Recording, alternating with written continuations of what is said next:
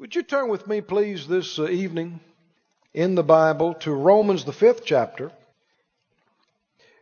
We've been ministering on Friday evenings for several weeks now on the subject of reigning in life. Reigning in life. Let's read in our text and go further tonight. We'll review a little bit. Release our faith. Kind of quiet tonight, huh? I know we got several people out on vacation and that kind of thing. They better get the tape because it's going to be a good one tonight. Or the CD, is that right? Yeah. Let's pray first, then we'll read this. Father, thank you so much for your goodness and faithfulness to us. We love you. We love your word. We love your spirit. And we say, Lord, we yield to you this evening. And we say, give everybody eyes that see and ears that hear and a heart that receives.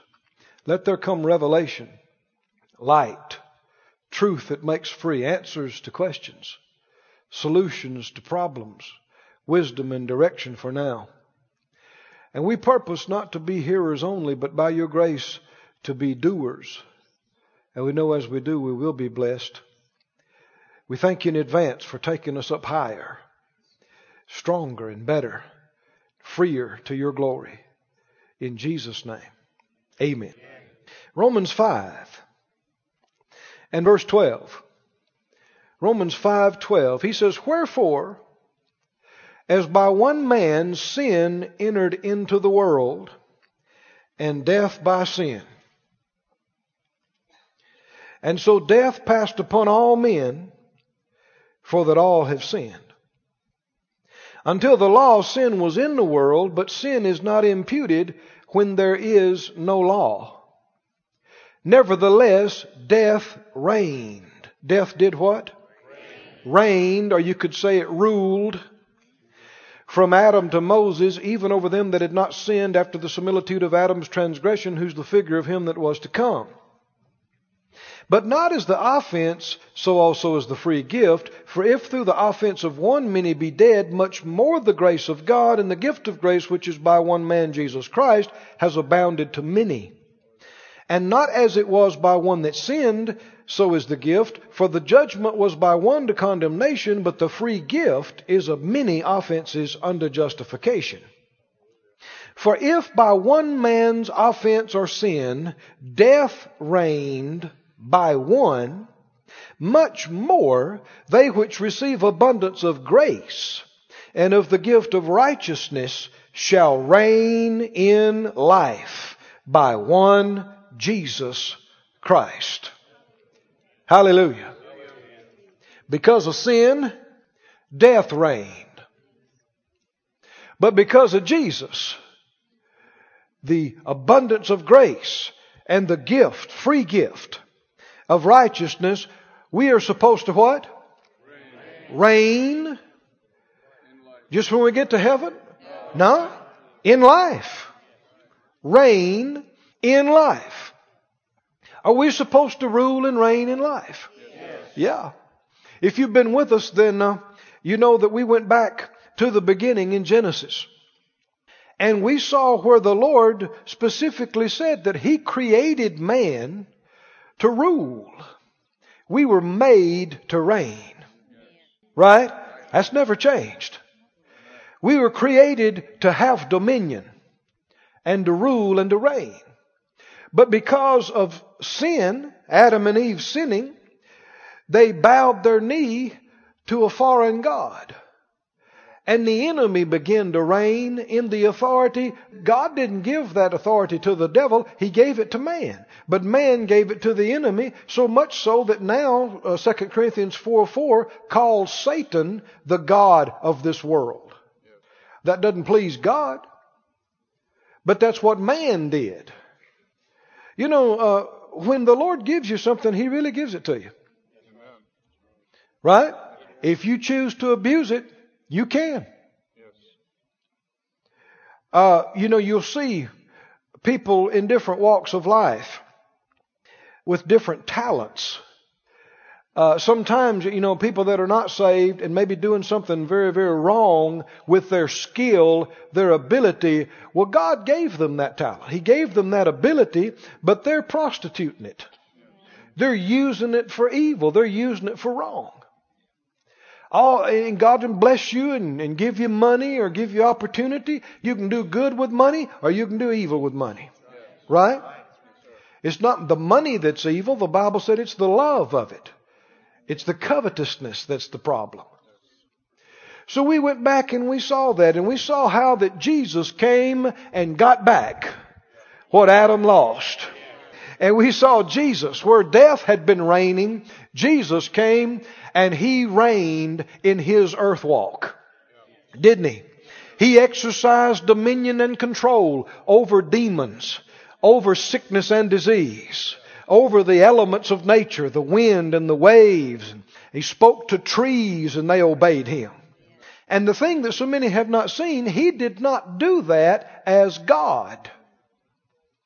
He did it as a man, as our example. Right?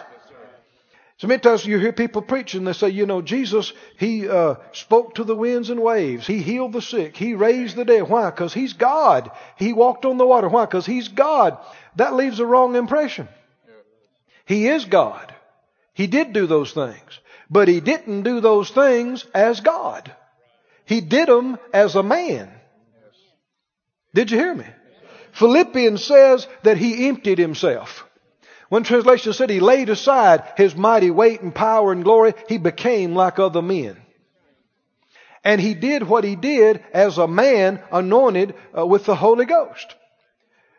If you didn't believe that, how could you believe scriptures like John 14, where He said, He that believes on Me, the works that I do, shall he do also. And greater works than these shall he do. How could you believe that if He did them as God? I'm not God. You're not God. How are we going to do them? But if He did them as a man, anointed with the Holy Spirit, and He'd anoint us with that same Spirit and authorize us with His name, then we see the glorious possibility and responsibility to do the works He did. How many understand you walk like He walked, you're going to have to be ruling and reigning. Right? He was not under the enemy's control. He walked in dominion. And that is the call and the inheritance and the privilege of every born again, blood washed, Spirit filled, Jesus name authorized, Word of God speaking, child of God. That's me. How about you? That's us. Then we are to rule and reign in life by one Jesus Christ. Well, without going through, everything that we've touched on already, go with me, please, to the book of Acts and the 19th chapter, and let's touch on another area of reigning in life. And this is one of the biggest. Acts 19. How many believing with me this evening now? Did you know that there are some luncheons that you can have more fun than other luncheons?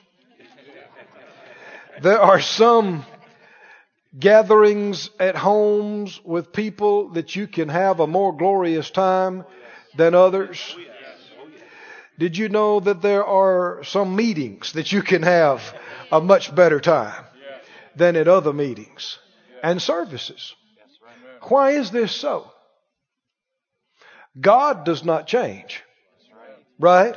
His Word does not change. His Spirit does not change. Well, then why is it variable? It's according to the people that's there. Do you know that? It's according to the people that's there. Some people are yielded to the Holy Spirit and some are hard-headed, stubborn, Right? And there are varying degrees of this. All up and down. Some want to know what God has to say and do, and others have already made up their mind what they want to do. Right? Some are open and some are not. Some believe and some don't. Some are receptive and some are not. And so, if 90% of the folk are hard-headed and non-receptive, that's going to affect the service. It's going to affect the meeting, right? But if 90% of the people are hungry and bring faith and respect for God, then they'll just kind of run over the 10% that don't. You know what I mean? But you don't have to have 100%. That's right. Just a goodly portion. Amen. Hallelujah. Have you found the book of Acts? In Acts, the 19th chapter, I'd like for you to notice with me a situation, a thing that happened, and then let's talk about what happened and why it happened. I'll tell you what. Hold your place there. And just back up a couple of pages. Sometimes you need to know what happened before that led up to this. Go to Acts 16 and you'll see this will give you some background on what happened. Acts 16. The Bible said in verse 16, Acts 16:16, Paul and his company are on a great outreach mission, preaching to people that have never heard the gospel before. And verse 16, it came to pass as we went to prayer, a certain damsel, possessed with a spirit of divination, met us, which brought her masters much gain by soothsaying. Now, soothsaying has to do with fortune telling, mediums. People would probably call it today psychics. Did you hear me? You even hear some Christians, bless their hearts. Brother Hagin used to say, bless their darling heart and stupid head. That was a favorite saying of his.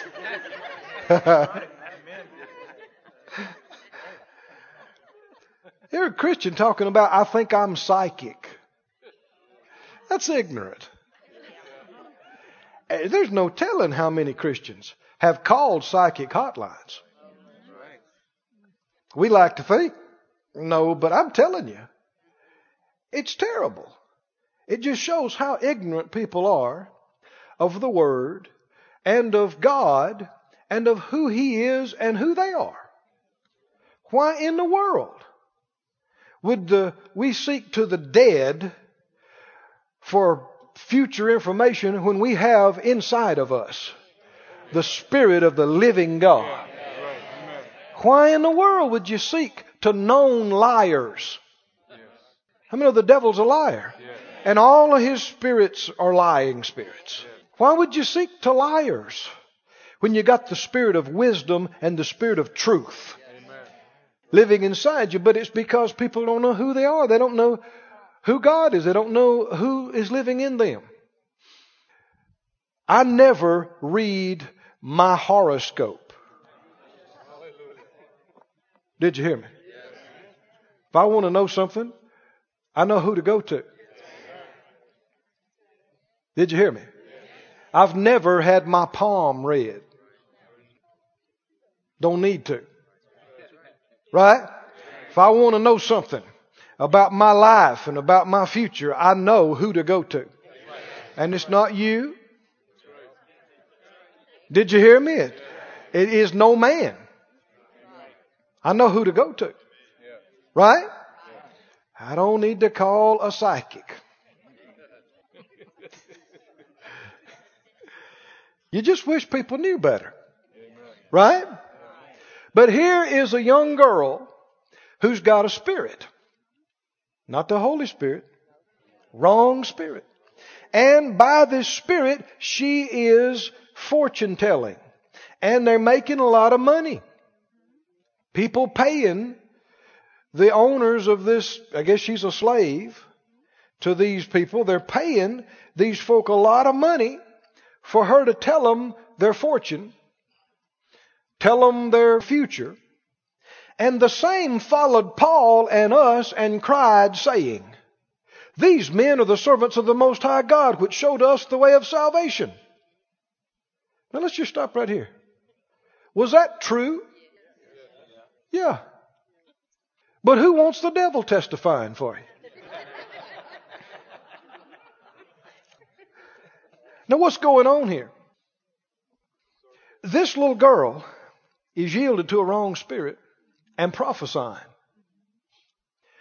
and wanting the people to think that it's all from the same source. Did you hear me? And that's one of the devil's favorite things. He tries to pass off himself. The Bible said that his representatives passed themselves off as ministers of light, as angels of light. And he's a deceiver, you understand. Anything that God has, he tries to mimic and have a false, copy of it. So that's why we got the Bible, and that's why we've got the Holy Spirit. You're to judge everything. You're to judge every word that comes out of my mouth. Did you hear me? You're to judge every word that comes out of every preacher's mouth, every prophecy, every tongue, every interpretation, every vision, every dream. I don't care who they are, how much you love them, how much you think you respect them. I don't care who they are or how much of a spectacular experience they had. Do not just swallow it. Take it to the book. Did you hear me? And check it by your own heart. Are you with me? Somebody says, yeah, but they're a prophet. Well, prophets can miss it. That's right. Amen. Did you hear me? Yes, sir. That's right. I didn't start this yesterday. And I've seen a number of things just in my few years walking with the Lord. I have seen prophecies that started out God. And the middle of it was a mixture of that person and the Lord. And the last part of it was just them. Did you hear me? I said, well, how can that be? I mean, if it's prophecy, it's God talking. Well, yes and no. It's a man or a woman expressing what they're getting in their heart. You can get it right and express it wrong. Or you can dismiss it entirely. Are you with me now? It's sad. I know people that have ruined part of their lives acting on somebody's prophecy. So-and-so told so-and-so, thus saith the Lord, you're supposed to marry so-and-so. Thus saith the Lord, you're supposed to be a missionary over here. Thus saith the Lord. And it's sad. You just feel people, because a lot of baby Christians, they gravitate to where they think somebody's going to prophesy to them. And their whole thing is sitting there hoping somebody will notice me and call me out or give me a special word or this and that. That's being a baby. Did you hear me? And you got your eyes on men. People don't like to think so, but you do. God can talk to you directly. That's the best way. And if He does say something to you through somebody else, you still should check it by the Bible and by your own spirit, by your own heart. And if somebody gets huffy and say, are you going to judge my prophecy? You say, absolutely. And if somebody gets huffy about it, you know you got a problem. I served under Dr.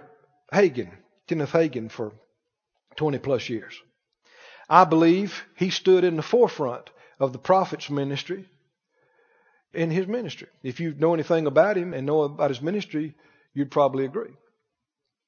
And after 60 some years of exercising in the gifts of the Spirit, multiple visions of the head of the church, major revelation. I was with him, year after year after year. This is how he'd talk. He'd say something. Thus saith the Lord. Or he'd say to somebody, you know, the Lord is showing me this. And I mean, almost every time he'd get through, he'd say, now if that doesn't bear witness with your spirit, just forget it. This is after 6 decades of experience. Did you hear me? He'd tell people nearly every time, now if that doesn't bear witness with your spirit, just forget it. You judge it. Well, how much more these young whippersnappers that started talking in tongues yesterday? And they're so adamant about, God told me. Not open. Well, you understand. That's another subject. That's another series. But apparently somebody needs to hear it tonight. Don't take what any man or woman says and just swallow it hook, line, and sinker. Check it out. Number one, with the Bible. If it disagrees with any part of this book, you just reject it. Right? And check it with your own heart. Check it with your own heart. Because if it really was the Holy Ghost, you got the same Holy Spirit living in you that I do in me and that any other man or woman of God has in him. It's not 2 or 3 or 50 Holy Ghosts. There's one Holy Spirit. Right? And if it really is Him, you're going to have a witness in your spirit about it. You'll be thinking, yep, right. Usually God's already dealing with you about it. Right? And it's a confirmation. And prophets and prophetesses under the new covenant do not have the same place that they did under the old. Under the old covenant, people did not have the Holy Ghost individually indwelling them. People went to prophets and priests to get direction under the Old Testament. Under the New Covenant, that is not what you should do. Did you hear me? Because now we all have the Holy Spirit. Right? We all have Him living inside us. So those ministries now are more confirmational than in the Old Testament. They were more directive. Have you found Acts 16? You have. We were reading it, right? And you're still holding Acts 19. Is that right? Y'all are sharp. But the devil's testifying about Paul's ministry. And verse 18, this she did what?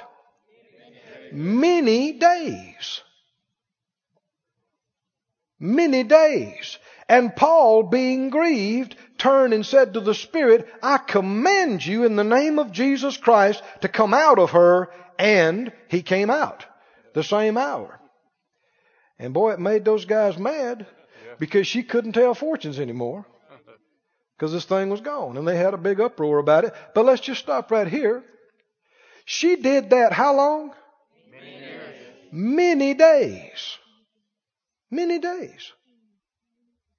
Now why didn't Paul stop that? The first day. The first time this spirit piped up through this little gal and starts prophesying, and he knew it wasn't right the first time he heard it.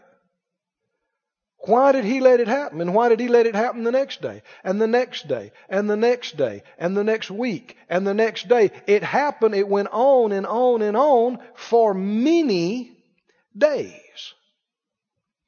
Isn't he a man of God? Doesn't he know God? Doesn't he have faith? Does he know he's been made the righteousness of God in Christ? Does he know about ruling and reigning in life? God used him to pen our text, you remember. Right? Certainly he knows. But he also knows what a lot of people have not yet understood. That's what I want us to get to tonight. It seems like so many Christians get in one ditch or the other when it comes to exercising authority and reigning in life. You got so many Christians in a ditch on one side, they believe it's all up to God. I have nothing to do with it. It's all up to Him. They don't try to exercise authority. They would never speak to a fever and tell it to go. They would never speak to anything. They don't believe that. They have no revelation of it. They believe it's all up to God. Well, then you got some folk, though, that get out of the ditch on that side of the road and they go all the way across the road and in the ditch on the other side and believe it's all up to us. Did you hear me? That it's all up to me to do everything and I can do it when I want to, as I want to. There's a middle of the road where the truth is. Right? I'll make this statement, then we'll clarify it as we go along. You cannot successfully separate faith from being led by the Spirit. You cannot successfully separate exercising authority from being led by the Spirit. People have tried, and they failed, and it's caused a lot of confusion. And it's brought reproach. That's why some people think that they don't believe what we believe, or they don't agree with what we teach and preach, because there have been people that jumped up on I'm thinking of a case right now, jumped up on a table in the middle of a restaurant and tried to rebuke and bind a bunch of stuff, and nothing happened except everybody got uncomfortable. Did you hear me? And they said, well, that's one of those nuts from that faith church. I'm thinking of a case right now where somebody went into a hospital room and grabbed somebody's hand and commanded them to rise and be healed, and jerked them out of the bed, and they fell in the floor in their hospital gown, and nothing happened except people being embarrassed, right? And maybe hurt. And yet it doesn't do away with the fact that we have authority in Jesus' name. Right? Doesn't do away with the fact that God's a healer. Right? So what's the answer? But do you understand what I'm saying? We got people that go to two extremes on this. They either say, well, don't have to worry about me. I'm never doing anything like that. Well, if the Lord tells you to, you better. Right? But what's the final analysis? Well, somebody didn't hear from God. Somebody missed it. Now, people try to explain things away. But what it boils down to is somebody missed it. Now, you don't have to raise your hand. But has anybody ever missed it? In these areas, I have. I've done some things, and I thought I was being faith man. But in my ignorance and in my immaturity, I was wrong. I just missed it. This will help you understand why Paul didn't take care of this the first day. But the Lord did enable him to take care of it. Right? And how did he do it? He didn't do it with prayer. Right? He exercised authority. Didn't he? And he spoke the word of authority, and he told that thing in her to shut up and get out of her and leave, and it did. But how many understand he wasn't just a talking? Well, now go with me over to the 19th chapter, and you'll see why we went through that, why we gave the history of it. Because this got out. I mean, this little girl's fortune-telling abilities was widely known. I mean, these guys in order for them to make a bunch of money, a lot of people had to come to her. Right? So this was widely known. And of course, when Paul cast the devil out of her, it was widely known. It got around. I mean, there was an uproar in the city over this deal. It got out what Paul did. And in the 19th chapter, Acts 19, verse 11 and 12 describe some things that are continuing to go on. Acts 19, 11 and 12, God wrought special miracles by the hands of Paul, so that from his body were brought to the sick handkerchiefs or aprons, and the diseases departed from them, and the evil spirits went out of them. Now here we see similar results by a different method. In these cases, he didn't speak to the spirit. Sometimes people make all kind of rules. They say, well, a spirit has to be discerned and has to be cast out. No, it does not.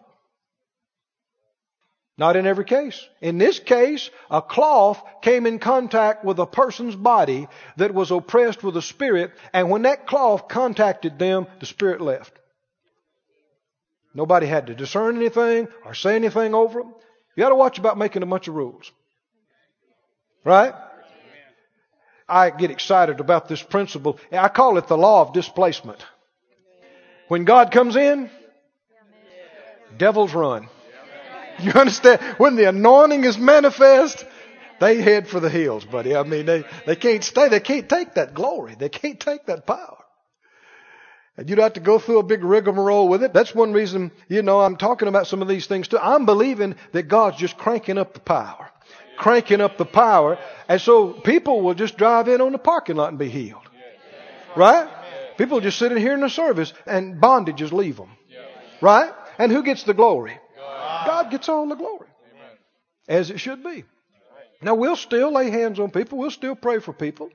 But, laying on of hands and prayer are just a couple ways. God has many ways of ministering to people and dealing with people. But here, these miracles are happening through these cloths. And verse 13 says, then certain of the vagabond Jews, exorcists. What are they?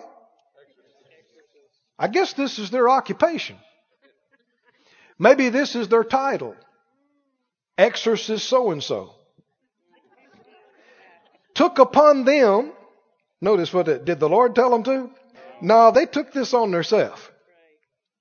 To call over them which had evil spirits the name of the Lord Jesus, saying, we adjure you by Jesus. You know the one Paul talks about.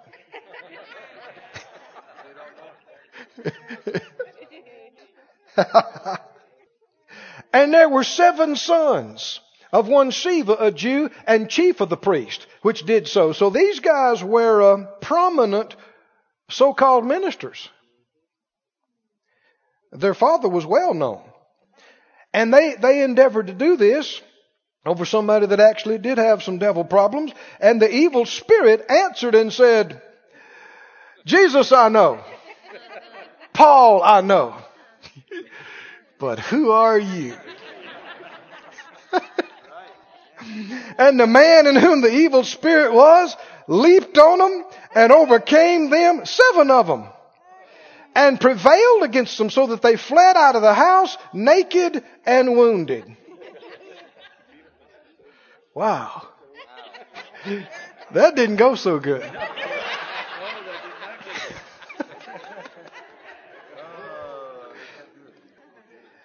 It's sad that even among Christians, you find so much mysticism and superstition.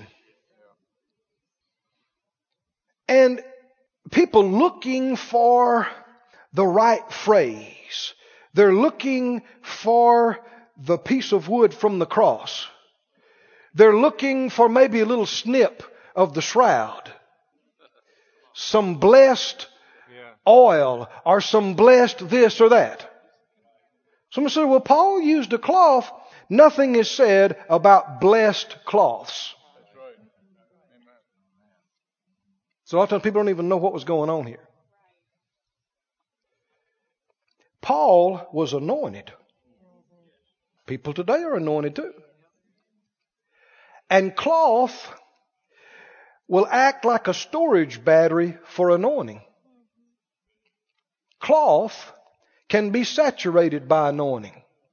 Remember the woman with the issue of blood? Pressed through the crowd and touched what? She didn't touch Jesus' skin. What'd she touch? She touched the border of his clothes. And because he was anointed, his clothes were saturated with that anointing. And that anointing flowed out of him, out of that cloth, into her. That's why you'll see us sometimes taking cloths, laying hands on them, but we don't advertise, send us an offering and we'll send you a blessed cloth. Did you hear me? Yes, sir. No. Mysticism. Suspicion. And see, a lot of people, all they know about the name of Jesus, they look at it like it's some kind of magical incantation. Hocus pocus. Abracadabra. in the name of Jesus. And so that's what these guys tried to use. They thought, well, we've found the phrase. Right? And how many understand it and have heard of situations where Christians, bless their hearts, in their immaturity, they're looking for somebody that's got the phrase or the object or something. It's suspicion. It's mysticism. Because according to even the enemy, what was this about? It was about who knew who they were. Who knew God? And who didn't? Who knew who they were? About knowing. Everybody say knowing. Knowing. This is not about pushing the right button, flipping the right switch, pulling the right lever. See, people get into works even with confession. Well, how many times do I have to say it, Brother Keith? It ain't about how many times. Say it till you believe it. Right? How many times do I have to give an offering before something starts working? Well, how many times before you start believing? You know, it's not about going through the motion of a thing. You can go through the motion of a thing and have nothing happen. People are proving that by the millions all over the earth. It's about knowing your God, knowing who He is, and knowing who you are in Him. Know, everybody say knowing. Hold your place here and go over to Timothy, please. 2 Timothy. Oh, thank you, Lord. We're getting somewhere. 2 Timothy. Now, don't take anything that you hear me say here tonight about these things and feel like you're supposed to go correct somebody. Right? You're the one that's here. Right? This is for you. 2 Timothy 1:12. 2 Timothy 1:12. He said, for the which cause I also suffer these things. Nevertheless, I am not ashamed. 2 Timothy 1:12. For I, what? I know whom I have believed and am what? Persuaded that He's able to keep what I've committed to Him against that day. Take these two things now. I know and I'm persuaded. Right? Now notice he didn't say, I know the Scriptures. I know the formulas. I know the 9 steps. No, I know what? Whom? The person. Right? The person. Oh boy, I'm tempted to get into some stuff. It might rock some people though.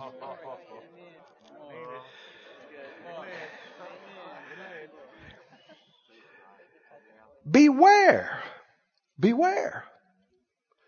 of all the things that promise you answers through formulas, intricate figuring out of things. Beware. It's not about you committing Scripture to memory.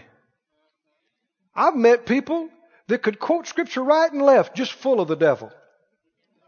I'm serious. I mean, religious people are some of the meanest people on the planet. Man, they'll kick you, they'll hurt you, they'll backstab you and give you 3 scriptures why it's okay. And don't know God. Don't know God.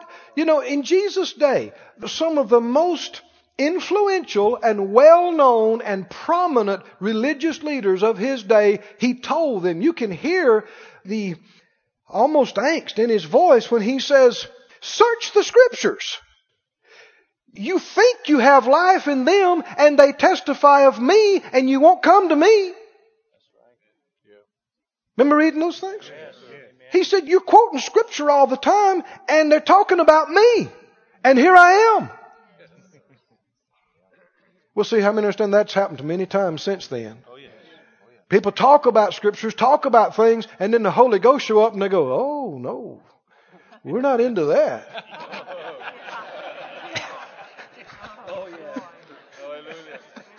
Oh, no. Actually meet the Lord, and what that meant is they didn't know him. Now, how did Paul know not to start trying to yell and rebuke and bind the first day? How did he know that? How did he know not to do it the second day? How did he not know not to do it for 2 weeks? How did he know for many days not to jump up and scream, I bind you in Jesus' name? And how did he know on the day when it was time to do it? There's only one way. You walk with the Lord. You talk to him every day. And he listens to you. He talks to you. And you listen to him. That's the only way. If anybody ever comes out with a 1,000 volume set of what to do in every situation in life, save your money. Don't buy it. There's only one way to know. You're never going to get enough tape series and enough books, the 85 steps to this and the 12 steps to this and 9 steps to this and 5 keys to this and 48 keys to this. You're never going to get it all. Yeah. What to do in every situation in life, there's only one way. One way. One way. One way. That's why Jesus said, I'm not going to leave you orphans. I'm not going to leave you helpless. I'm going to send you another comforter. He's going to take of mine and show it to you. And everything I've said to you, he's going to bring to your remembrance. He's going to lead you and guide you into all the truth and show you things to come. That's why I ain't got to call the psychic hotline. He shows me things to come. Glory to God. But you understand why I'm talking about this tonight in connection with this teaching. You cannot successfully separate ruling and reigning in life, exercising authority and dominion from being led by the Spirit. Man, they go hand in hand. They go together. When do I stand up and rebuke that? How do I curse that? When do I say it? When do I sit back and not say anything? The answer to a million questions is be led. People don't like that answer. They think it's a bad answer. They think somebody's trying to avoid them. But it is the answer. And I thank God that He's given us enough light that we in this church, we are not growing a big church full of babies. Where that you think I have to tell you what to do in every situation. I know of groups where the leader prophesies to people which tie to wear.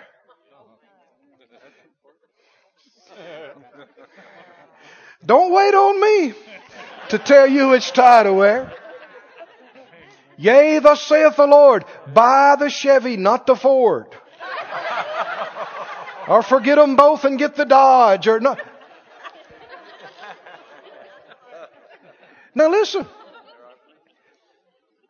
Now I know it sounds funny, but there are so many groups where that is the whole heart of the group. It's all focused around an individual or 2 or 3 or 4 or 5. And all of it is about these individuals are more spiritual than everybody else and they hear from God and they know they're going to tell you what to do and they're going to prophesy to you and give you a tongue and interpretation. Friend, run from it. Run from it. Run from it. Did you hear me? Yes. And if you hear that there's a group like that out of Faith Life Church, you heard a lie. Here, we're learning how to hear from God for ourselves. Is that right? We're learning how. Now, if somebody got born again yesterday, they are a baby. We're going to help them. We're still not going to tell them who to marry. Did you hear me? Or which car to buy. But we're going to help them more than you are somebody that's been walking with the Lord for a year or 2. But friend, we must grow to where we know. The preacher can't be with you at night and day. He can't be with you everywhere you go. He's not going to be there at 2 in the morning when something happens and the phone rings necessarily. Oh, but God is. How many understand? I think you know there is no man, there is no woman that knows everything you're supposed to do. So don't go to them. I said, don't go to them. Don't go to them. Go to God. If a man or woman has something good to give you, you know where they got it? If it really is good, they got it from God. Same God that's in you. Can you go direct to the source? Yes, you can. And that's God's ultimate will for you, so that you're not dependent on somebody else. You can help other people. Can you say amen? How come me to say all this tonight? Said out loud, thank you, Lord. I can be led for myself. I know you. I trust you. I'm persuaded. Hallelujah.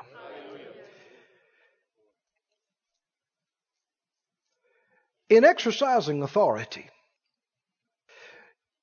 if I had time, or the Lord let us, we may just take some time and look at some of these anyway. Individuals in the Bible that moved in great authority, Jesus being the most prominent example, are people who knew God, the Father. And I mean, they didn't take a step without awareness of His direction for what to do. They didn't just jump up and bind and loose. They didn't just jump up and do this or do that. They're working with Him, hand in hand, every step. You know, turn with me, please, to the book of John and get ready to look at this. But concerning money, I heard Brother Hagin, in working with him, he claimed a one-time offering of $1 million to come into Kenneth Hagin Ministries, Rhema. And I was with him over a number of years, and meeting after meeting, I'd hear him say it. There's going to come in a one-time offering, $1 million, and months passed and years passed, but one day, here it came. 2 cashier's checks, $500,000 apiece. Well, now that makes $1 million, don't it?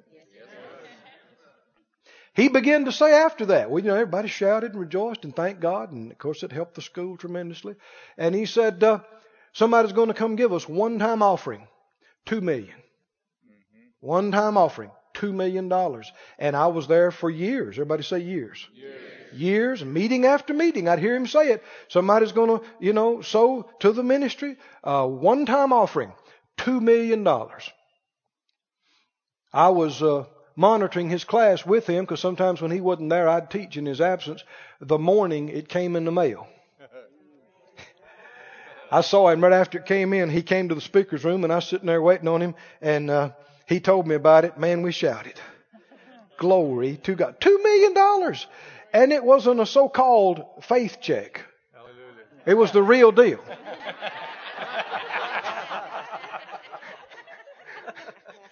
There ain't no such thing as writing a faith check and the money's not in the bank. There's no such thing. That's called a hot check. Bad check.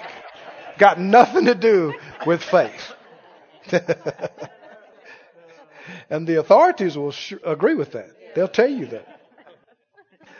But that day, when after, he walked out, and after the class and everything, and I was leaving, I was praising God again. Thank you, Lord. $2 million one time. And the Lord asked me, He said, what are you saying? What are you saying? I thought, well, not much. And I began to stir myself up. Well, I'm supposed to be saying something too. Do you understand? You're supposed to be saying something? Yes, sir. Well, somebody said, I'll just go ahead and say $2 million myself. Why didn't he say it the first time instead of one? And I know prior to that, he said 10,000. Did you hear me? When it came in, it's the biggest thing they'd ever gotten. They actually made a copy of the check and put it on the wall. $10,000 check. Why didn't he just say 10 billion? Instead of going through all that. Now, do you understand why I'm saying this? Because you cannot successfully separate faith from being led by the Spirit. And do you see why people mess up? Because they just say stuff off the top of their head. They just try stuff, and there's no faith in it. There's no unction in it. There's no power in it. And then people say, see there, that's just a bunch of junk. That don't work. Well, the Bible's true. It works. It's there. It's just that people don't understand it. And they're not walking in it. But how do you know to claim 10,000 right now? How do you know? What's right for you? There's only one way. A living fellowship with your Father God. A communion with Him in prayer. And you know in your spirit what's right for you for now. He knows where your faith is at. Right? And He'll help you to see where your confidence level is at. And that is the answer to 1,000,001 questions. Do I go to the doctor? Do I not? Do I take the medicine? Do I not? Do I have the surgery? Do I not? Do I get the loan? Do I not? What do I do? People say, well, God can do anything. Why do I have to do that? You don't receive, and I don't receive according to what God can do. We receive according to what we can believe. According to our faith. Who knows where we're at in faith better than anybody else? The Holy Spirit who lives inside us. Right? And if we'll listen to Him, He'll let us know. This is what's good for us for now. This is where we can stand. Can you say amen? Amen. Where are you holding your place at now? Thank you, Lord. John, 5th chapter. Let me read a few of these to you and then I think we'll be ready for something else. John 5:17. John 5:17. See a pattern here. Jesus answered them and said, my Father works hitherto and I work. We just recently read John, didn't we? Did you notice how many times Jesus talks about the Father? I mean, it was the Father, the Father, the Father this, the Father says this, the Father did that, the Father, the Father. That's how Jesus talked. How should we talk? Should we talk more about us? Yet that's what happens. He said, the Father works hitherto and I work. Therefore the Jews sought the more to kill Him because He not only had broken the Sabbath, but said also that God was His Father, making Himself equal with God. Then answered Jesus and said to them, verily, verily, I say to you, the Son can what? Can do nothing of Himself, but what He sees the Father do, for what things soever He does, these also doeth the Son likewise. Do you know Jesus never took credit for one miracle? Jesus never took credit for one healing. He never took credit for one deliverance. He never took credit for one good message. Never. You know what He always said? The Father. The Father in me, He does the works. My doctrine's not mine, but it's His that sent me. Is He just trying to be humble? No, that's reality. Right? That's how it was. Now, people don't even believe this. But how many believe what Jesus said? He said, I can of myself do not one thing. What could He do because He was Jesus? What did He say? See, most people don't even believe that. But He said it. So, how's He doing these things? Did He exercise authority? Oh my. He commanded fevers to leave. He commanded the dead to rise. He commanded the wind and waves to cease and be still and quiet. Devils to leave. Obeyed Him, obeyed Him, obeyed Him. But He said, everything I did, I saw the Father do. Everything I said, I heard Him say. How did He see it? How did He hear it? It was through His constant fellowship with the Father. He's walking with the Father. He's seeing what to do. He's hearing what to say, and He's just acting on it. And when He does, there's power. There's anointing. There's results. Is it going to be any different from you and I? In the same chapter, skip on down just a few verses to the 43rd verse. He said, I am come in my Father's name, and you receive me not. If another shall come in his own name, him you will receive. If somebody comes how? Did Jesus come in His own name? He said, you better listen to me because I'm Jesus. I mean, if anybody could have said it, it would have been Him. Did He say it? No. He said, I did not come of myself. I did not send myself. I am not speaking of myself. I'm not doing what I want to do. The Father, He sent me. He told me what to say, right? Giving all the glory to the Father. He said, you don't receive me. He said, but if somebody comes in their own name, you'll receive him. How can you believe which receive honor one of another and seeks not the honor that comes from God only? Now listen carefully, and you'll really get something that'll help you to discern between truth and error, between what is God and what is not God. Those in error always draw attention to flesh. Always. They always draw attention to my gift,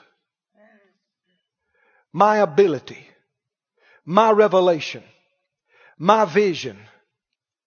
It's always emphasis on the flesh. You know, when the Spirit of God manifests, the Bible said the Spirit of God would not even speak of Himself. But what He hears, that's what He speaks. Jesus didn't speak of Himself. Turn over to the 7th chapter. I could quote it to you, but look at it. Let your eyes rest on it. The 7th chapter of John. John 7 and verse 15. Verse 15, John 7:15, the Jews marveled and they said, how knows this man letters having never learned? These people were scholars. They had multiple doctorate degrees in theology. They were considered the experts. And when they heard Jesus speak, they were impressed. They thought, where'd He go to school? And then they found out He didn't. How does He speak? Where did He get that? How does He speak like that? And finally, I guess it was so strong, they asked Him personally. They said, where'd you get all this? How'd you learn how to talk like this and speak like this? Now, if that would have been many people today, you know what they'd have said? Well, I had to pay a price. Whew. It was hard. I burnt the midnight oil. Man, I studied. While others were playing, I was praying. What is that? Well, now go to the very next one. Verse 18, 17 goes with it, but verse 18, he describes it. He that speaks of himself is doing what? Seeking whose glory? If you're talking about yourself, are you seeking God's glory? No, whose glory are you seeking? Oh, friend, I just believe in you're getting this. People do it under the guise of talking about God, but really they're talking about themselves. My vision, my revelation, my this, my that. And any time that somebody keeps talking about, me, what I can do for you, and what I have, they are seeking their glory, not seeking God's glory. The servant's not above his master. The highest place we could ever aspire to is being like our master. Right? And how did our master operate? He said, it's not me. I don't have it. I just say what the Father gives me. Right? The works I do, I didn't do of myself. In fact, I can't do one thing of myself. Who said that? Did Jesus really say that? I can't do one thing. Well, see, that proves He's operating as a man. What we talked about earlier. Oh, but did He operate? He didn't say I can't do anything. He said I can't do anything of myself. Oh, but in walking with the Father, is He hearing things? Is He seeing things and acting on them, and miracles are happening? Ruling and reigning, sickness go. Spirit shut up and leave. Peace be still. Rise and walk. Right? Can we operate in that kind of thing? It's our destiny. It's our call. But you won't do it just with 5 steps and using the name of Jesus like hocus pocus. It's a matter of knowing Him. Right? And we're all growing in this, aren't we? We're all growing in this. Think about Jesus' ministry. There was a time in John, you remember the pool of Bethesda? 5 porches full of sick people. I mean sick people everywhere. He walks out there, He ministers to one man and leaves. What about the rest of them? Well, there are other times when He's preaching and teaching and they brought multitudes, and as many as to everyone that touched got healed. But the Lord sending Him to do a thing, He was led by the Spirit. Jesus, why didn't you heal the rest of them? He would tell you He didn't do it Himself. What would He tell you? Only do what I see the Father do. I only say, and what? He directed him to go to that one. Thank you, Lord. He's our example. There is no better. Right? There is no other true example. Without turning to it, Jesus said in John 8, He said, when you've lifted up the Son of Man, you'll know that I do nothing of myself, but as my Father taught me, I speak these things. I do always those things that please Him. He says it over and over and over again in different words that He was completely dependent on the Father for every part of His ministry.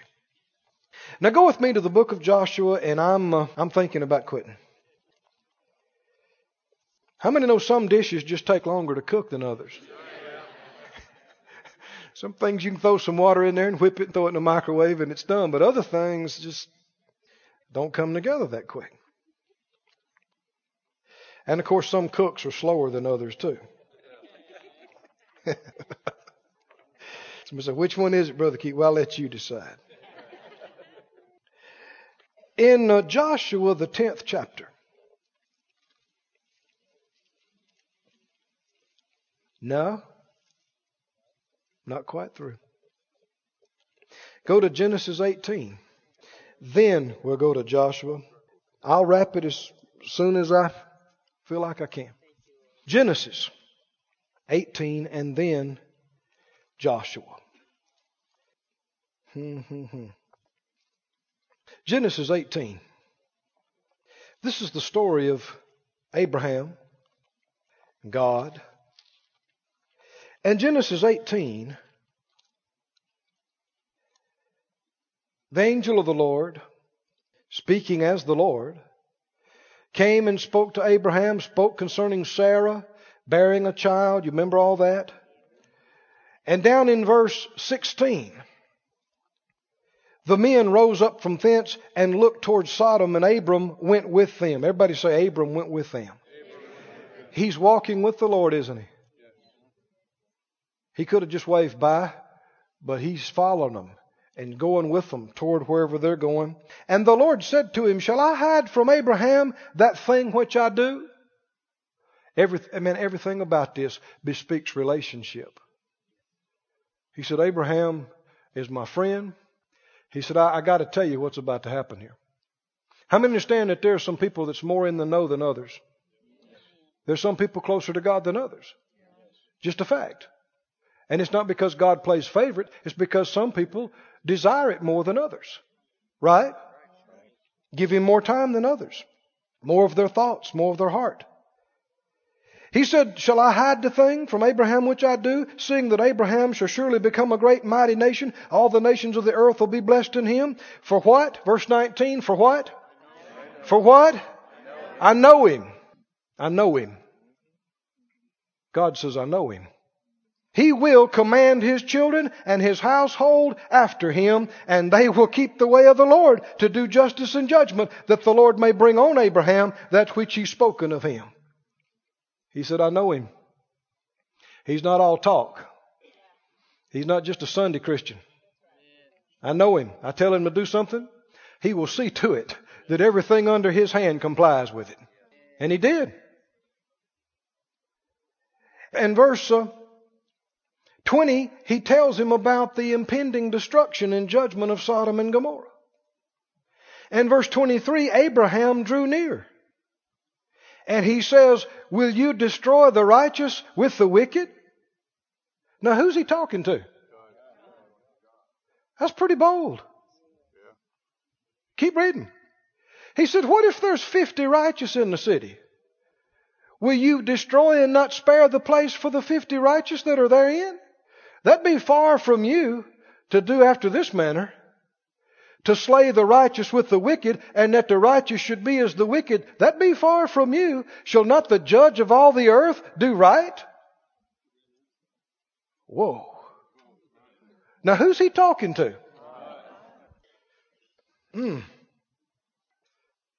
Why did he talk to him that way? There you go. Do you see these two sides here? God says, I know him. What did Abraham turn around and say? I know you.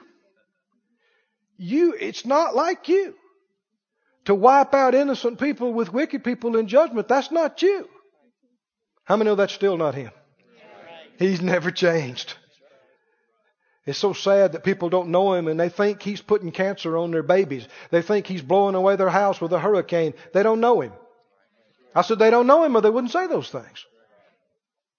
He said, Lord, I know you. And what if we got 50 people there that's living right? Wouldn't you spare the place for them? Because it's not like you. How did he know it wasn't like him? It's not like you to destroy the righteous with the wicked. I mean, the judge of all the earth is going to do right, isn't he? Man, that's bold. I said, that's bold. But now, let me come across on this side. How many understand the Lord heard it and received it? He didn't say, what do you mean, puny man, questioning me? No, that's why he brought it up to him. So he could have the opportunity to intercede for him. That's why he brought it up. He didn't have to tell him, you know. No, he said, you're right. You're right.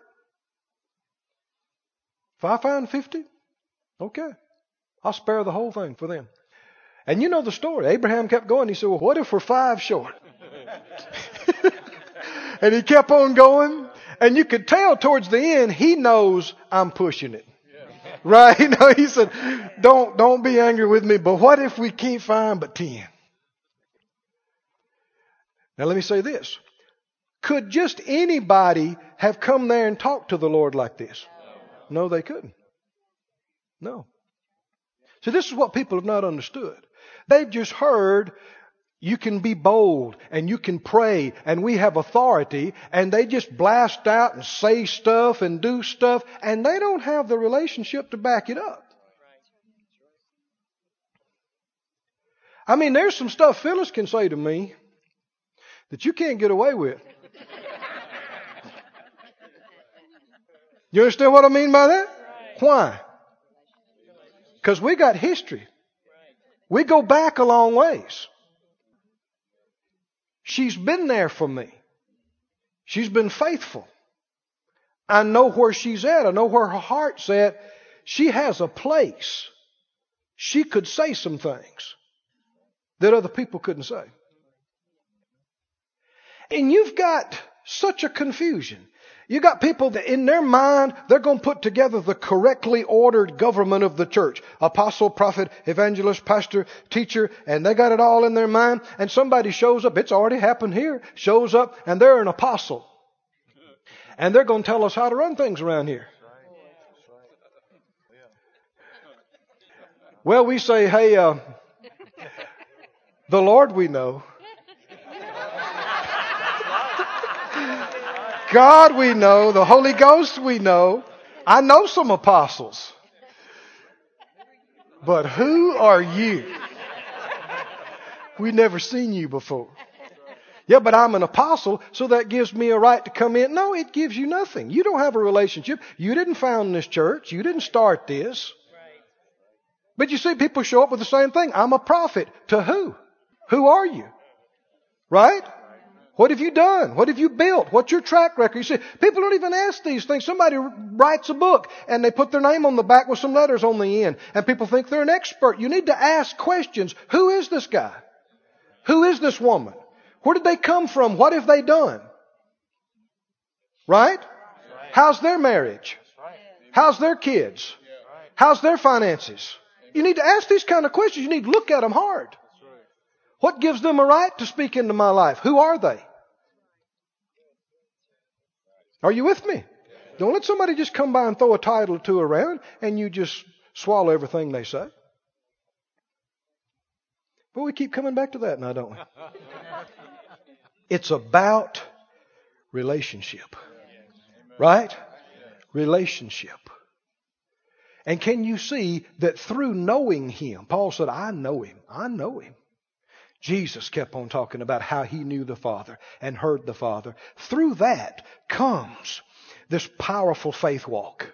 Comes these exploits of exercising authority. And it's not something you dreamed up or just spouted off because it crossed your mind. You're working with Him. I said, you're working with Him. God said, I know him, Abraham. Abraham turned around and said, I know you.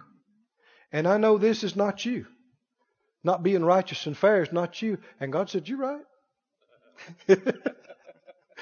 But the boldness, does that stir you? Does that appeal to you? Don't you desire to have a stronger and a closer place with the Lord? I remember Brother Hagin saying, Brother Kenneth Hagin saying that there was a couple of things in his life. One particular thing he knew in his spirit, that his wife was near death. And this was way back when they were young.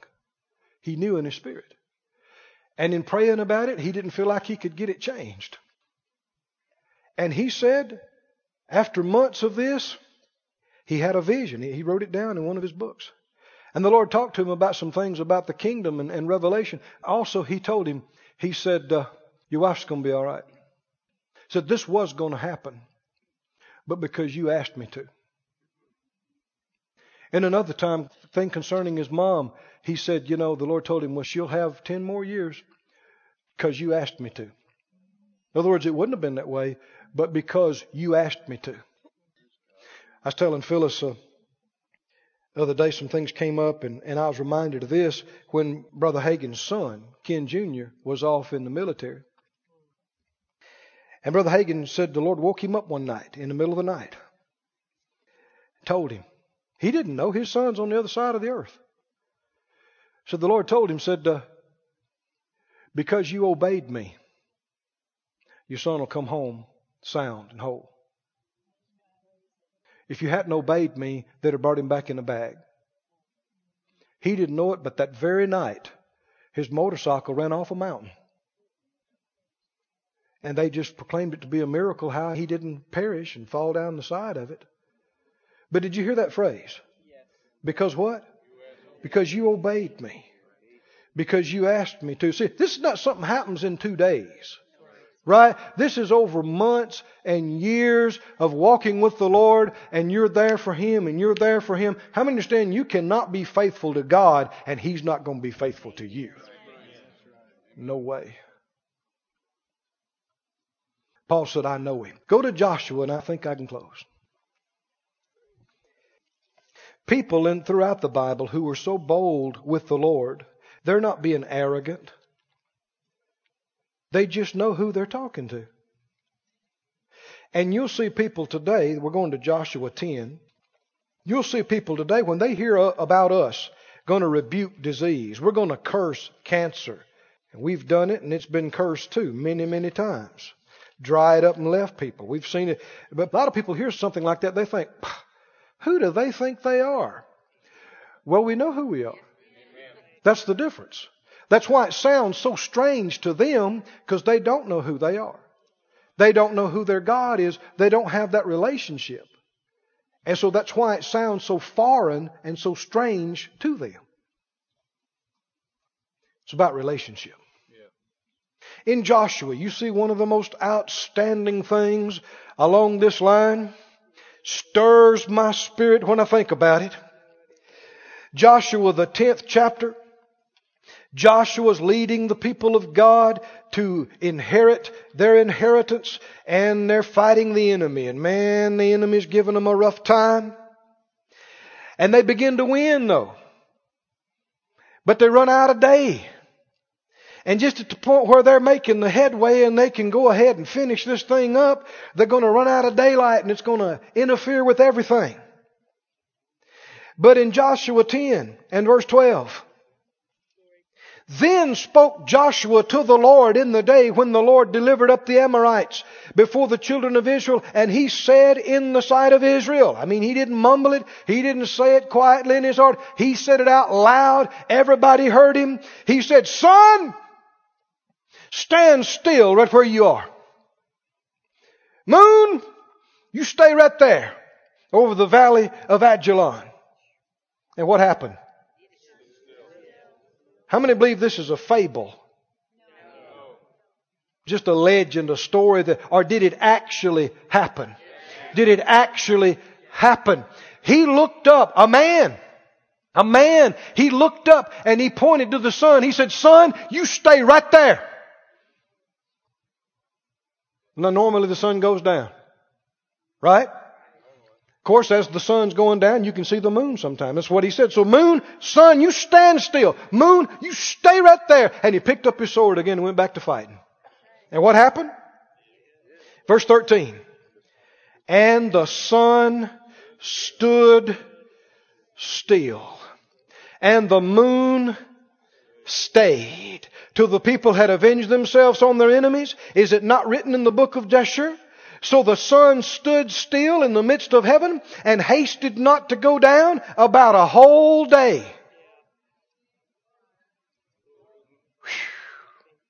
And there was no day like it, before or after, that the Lord hearkened to the voice of a man. For the Lord fought for Israel. My.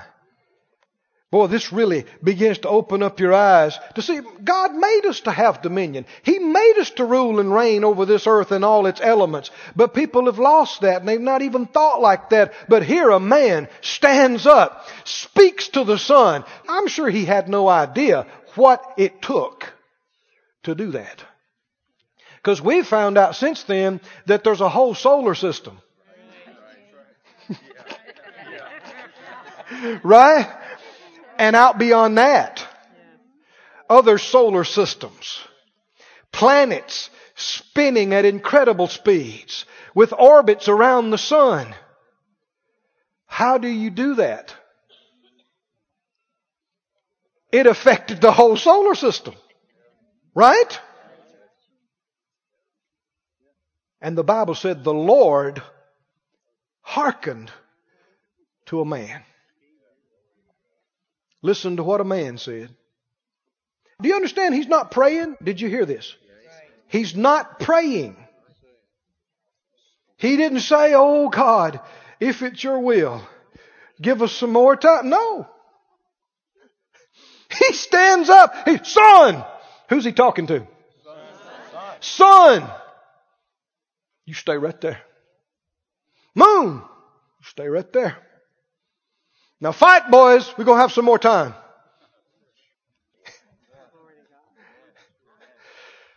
How much more? This is a man under the old covenant. A man who's not even born again. A man who's not filled with the Holy Ghost. A man who doesn't have the book of Romans to even tell him about ruling and reigning. How much more? You and I, born again, Spirit-filled, got the name of Jesus, the risen Savior who's authorized and sent us. Why can't we speak to cancer? Why can't we tell a fever to go? Why can't we call money to come in? Why can't we rule and reign? We can, if we know Him. I said we can, to the degree we know Him. That's how far we'll rule and reign. Stand on your feet. This ministry has been brought to you today, free of charge, by the partners of More Life Ministries and Faith Life Church. If you would like to help send this word to others at no charge, you can become a word sender today. For more information, visit our website at morelife.org.